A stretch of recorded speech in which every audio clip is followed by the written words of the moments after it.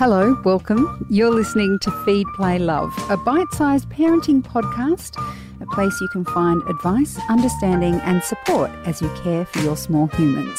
I'm Siobhan Hunt. How do you feel about Valentine's Day? Do you celebrate it with a romantic dinner with your partner? Or are you just happy to get to sleep by 9 p.m? Romance post-kids can feel a bit unattainable. So this Valentine's Day, I thought we'd take a closer look at this idea of love and romance. Jerry Karantzis is an associate professor at the School of Psychology at Deakin University with a special interest in romantic relationships and caregiving. Hi, Jerry. How are you? I'm well, thanks. How are you? Good, thank you. Do you think romance is still attainable after kids? Well, I'd like to think that most parents think so, and we as researchers certainly think so. There's enough studies out there to suggest that for many people, experiencing romance throughout the course of their relationship, whether it be before children and whether it be after children, is there. There's no doubt that the evidence tells us that it ebbs and flows, as does how satisfied people are in their relationships. We know it takes a pretty big dive post the birth of children, actually, and it continues to dive for some time. And I think that's important to highlight because I think sometimes people think, well, when's it going to recover? I guess it's on a downward slope and that's the beginning of the end. And it's not so. You know, many couples experience a downward slide, actually, unfortunately, for a number of years. But if they already were somewhat high in their romantic kind of satisfaction, you get those dips, but they're still at levels where they're still quite satisfied, just not where they were.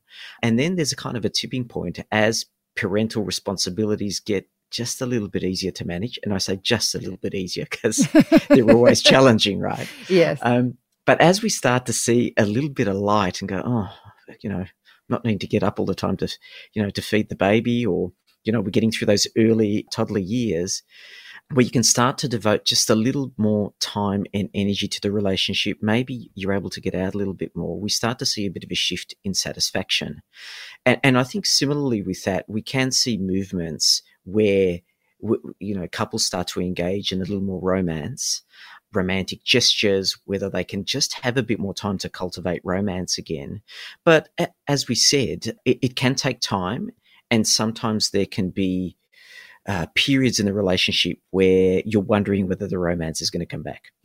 And romance itself is a really interesting concept, isn't it? Because when I hear the word romance, I equate that with effort. You know, like you're making gestures of love to someone, whether that's, I don't know, picking a flower out of your garden or writing a little love letter. They're always little gestures of love that are that require effort, that aren't just what goes on every day. How would you define romance? That's the way I see it, but how would a researcher look at it? Well, I guess in some ways we talk about those are the kind of ingredients that have people experiencing romance. I think it's part of it when you think about it, when you unpack some of those things you were just noting, it's about paying attention to your partner and knowing what might be important to them, understanding their needs, their wants, appreciating them, validating them. These are all part of what romance is too. I mean, when we unpack the science of love, we typically would say that love doesn't just come in one variety. In fact, there are multiple forms of love. The two broadest forms of love that are most commonly researched and have been discussed for the last, 3-4 decades is the distinction between romantic love and companionate love. Now, the reality is that both those types of love are necessary in a relationship for a relationship to go the distance. How much of each you need at any given time, that can vary. When we get into the early stages of our relationships, there's a lot of kind of romantic and passionate love where, we have those highs, where we see our partners when we go out on a date, we can't stop thinking about them. We might even become jealous if they're not spending as much time with us or not thinking about us in the same way, or other people are paying attention to our partners. There's all of those kind of strong emotions that we experience, greater sexual activity, all those sorts of things that are really those early stages of romance where passion is high. And for a number of couples, passion does stay high. But one thing that we do know is that over the course of time, and especially during the years of parenthood, passionate love can wane. that is not uncommon, and it's not necessarily a problem, providing that there is some passion and romance there. But what it continues to increase progressively over the course of a relationship, and we're talking about years here, is this notion of companionate love, where you see your partner as a companion to share life's journey with, where you have a deep commitment, a deep sense of care, a deep sense of affection for them, about their well-being, and about you two sharing a life together.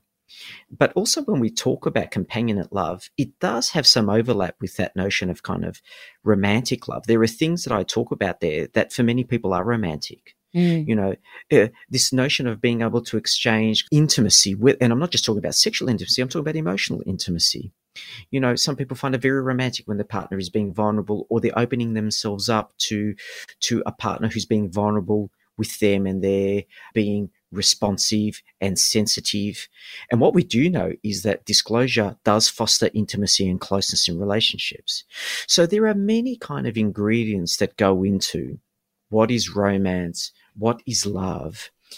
But, you know, on some level, all those things do require work, and they do require effort. And that doesn't mean that we need to use work in a negative way. It's just, I think anything that matters to us in our lives requires some degree of effort. Yeah, and we don't want to take someone for granted, which can happen when you get used to someone in your life who does lovely things for you that you might not notice.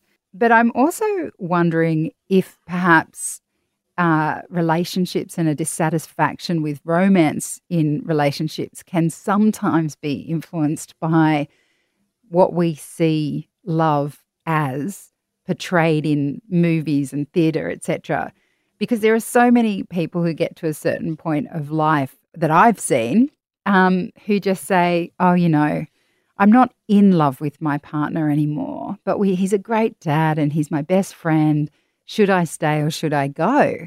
And that seems to me not to recognize the fact that loving someone and being in love with someone can be two different things, but one doesn't necessarily mean the other's terrible. Well, no, and we also do make the distinction in kind of research that we do and others have done is what's the difference between loving someone and being in love. And one of the biggest distinctions we make is that being in love also has that kind of sexual attraction and that passionate element to it, where you're physically attracted to someone and the like. I don't think it's a very static thing either. I think people go through different stages of their lives where life is just hard, where the pressures of the world around us affect our mood. They affect how we interact with our partners and how our partners interact with us. And those elements are often ignored when we talk about relationships. I mean, they are a complex enterprise that involve two people. And when it's children involved, it involves more than just you two. Even opportunities to, you know, hug and have a kiss can be interrupted with a little one in between your legs going, hey, what about me? And so, you know, I think there are times where those opportunities are short-circuited. And the reason that I raise that is because it's important to take pause and say, well, to some extent, is it that you're not in love with the person, or that the environment that you're in and the stresses around you are acting like a block or as a barrier to doing the things that foster those feelings of love? I think that's important, you know, to consider. And here's one thing that I would say. Often people think that, you know, one of the big challenges, and we talk about relationships that are in trouble or relationships that are challenged, is about the negative things that are going on in relationships. Destructive conflict patterns where there's criticism, contempt, where people avoid having important conversations. It may be issues around infidelity. It can be issues around trust. It can be all kinds of things. But another thing that's actually very important in explaining how relationships progress over time is actually the presence or the absence of positive things.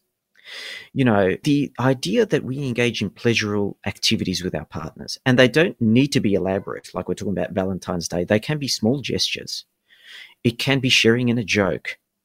You know, it can be being a little bit lighthearted about something. You can be sitting down watching a favorite movie together, or maybe a nostalgic movie that represented a particular important date that you were on, or a milestone, or even doing things with a family where the two of you are more connected as a couple.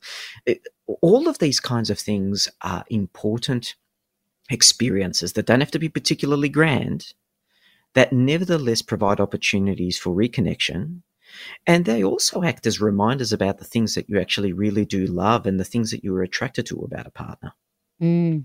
It's interesting you say that, because I know, of course, that there are many parents listening to this who won't be able to leave the home for Valentine's Day. So if they want to do something nice, it's probably along the lines of those things you just mentioned. But I know that if I'm ever given the opportunity to have a lovely meal with my husband and to share a glass of wine, or like you said, just to have fun as adults, we don't get that opportunity very often. But the times that we do, it's amazing how much more lighthearted our relationship feels. Yeah, that's very much the case, I think. And I think you hear that anecdotally for various couples too, that actually haven't gone out for a while. And when they do, they go, oh, it was just like it was before we had kids, or we just picked up from where we left off, or we had a great time. And then you just remind yourself, actually, when we don't have the pressures of the world around us on a day-to-day basis, we actually do have a good time with one another. We enjoy each other's company. We're able to relax and share in activities that we both enjoy. So I think there is very much that goes on. And I think at any time when you have children, and especially for those parents who don't have a large social network where they can rely on family and friends to look after the kids, or during everything that we've experienced as part of the pandemic, you kind of are really stuck to your own devices. All you can really do is make the best of the challenging situation you're in.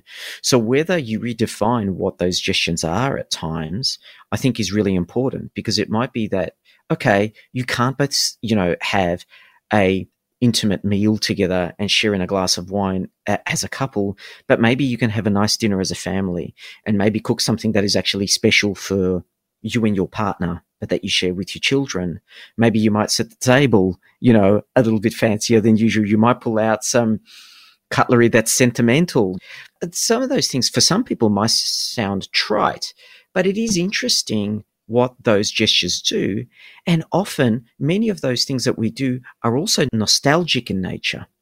They remind us of a time when we experienced positivity and enjoyment. And nostalgia is actually a very positive and powerful emotion to experience, especially with our loved ones. So how does a scientific psychological researcher into love feel about Valentine's Day? Are you for, against, indifferent? I would say that I'm somewhat agnostic. I think what really matters about Valentine's Day is what the couple wishes to do with it and how the couple wishes to celebrate it. It may merely be the exchanging of a card. It might be sitting down having a meal at home. It might be the gestures around flowers and chocolates and all those kind of stereotypical things we see that are marketed to us and alike. I don't think it matters what it is, providing that both members of the couple are on the same page about it. There are going to be those couples who scoff at Valentine's Day and go, well, we don't need it. It's a marketing ploy. They're very cynical about it. But you know what? If both members of the couple are like that and they're comfortable and clear where they stand, I think that's okay, providing that those couples are still making efforts to cultivate their relationship, just generally speaking, and that, members in a relationship are kind to one another. Jerry, thank you so much for your time today. My pleasure. That's Associate Professor Jerry Karantzis. He's from the School of Psychology at Deakin University. I'm Siobhan Hunt. I hope you enjoyed this episode. If you did, please rate and review us so we can reach and help even more parents. And if you have a topic you'd like me to cover, send your email to feedplaylove@theparentbrand.com.au. See you next time.